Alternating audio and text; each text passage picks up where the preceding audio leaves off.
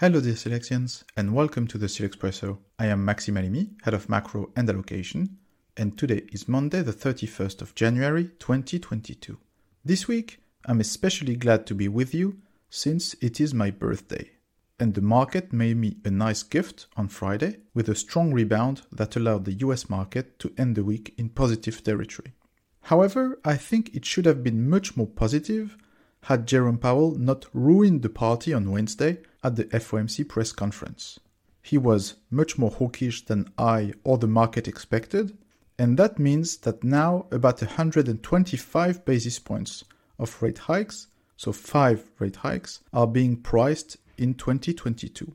Many forecasters had to change their call, and that also implies that from March, all meetings are live and could trigger a decision.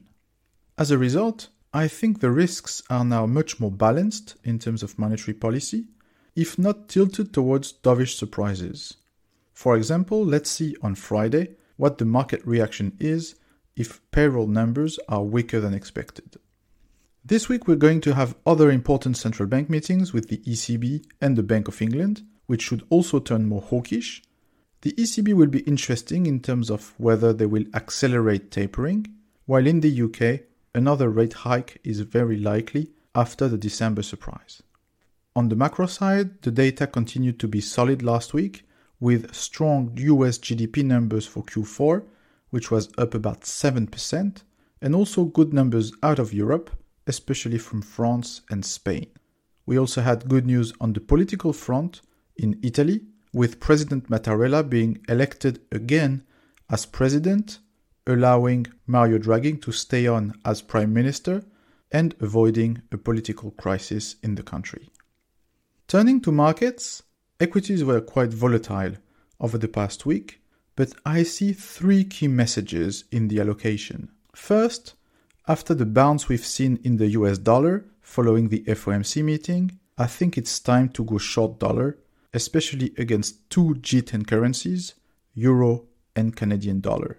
I think the dollar has gone a little bit too far, and if we see more hawkish surprises from central banks elsewhere, we could see the start of a depreciation for the greenback. Second, we've started to significantly increase risk in credit after the recent sell-off. We think defaults will stay low, and we see value in a number of credits, especially financials and reopening, and expect attractive returns going forward. Third, something is definitely turning in tech. Of course, we had positive earnings from Microsoft and Apple, which were reassuring for the market, but we also saw recently hedge funds buying Netflix or Peloton, Microsoft buying Activision, and Blackstone in the Financial Times telling about deploying capital in tech after the correction. So clearly we're starting to see bottom fishing after the massive sell-off, and the bounce we've seen on Friday should also be confirmed this week. But this is clearly an area to watch for us. Alright, that's it for today.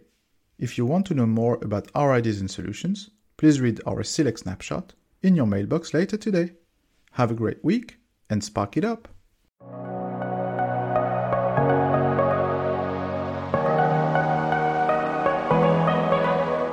This audio document is intended for information purposes only, and its content has no contractual value.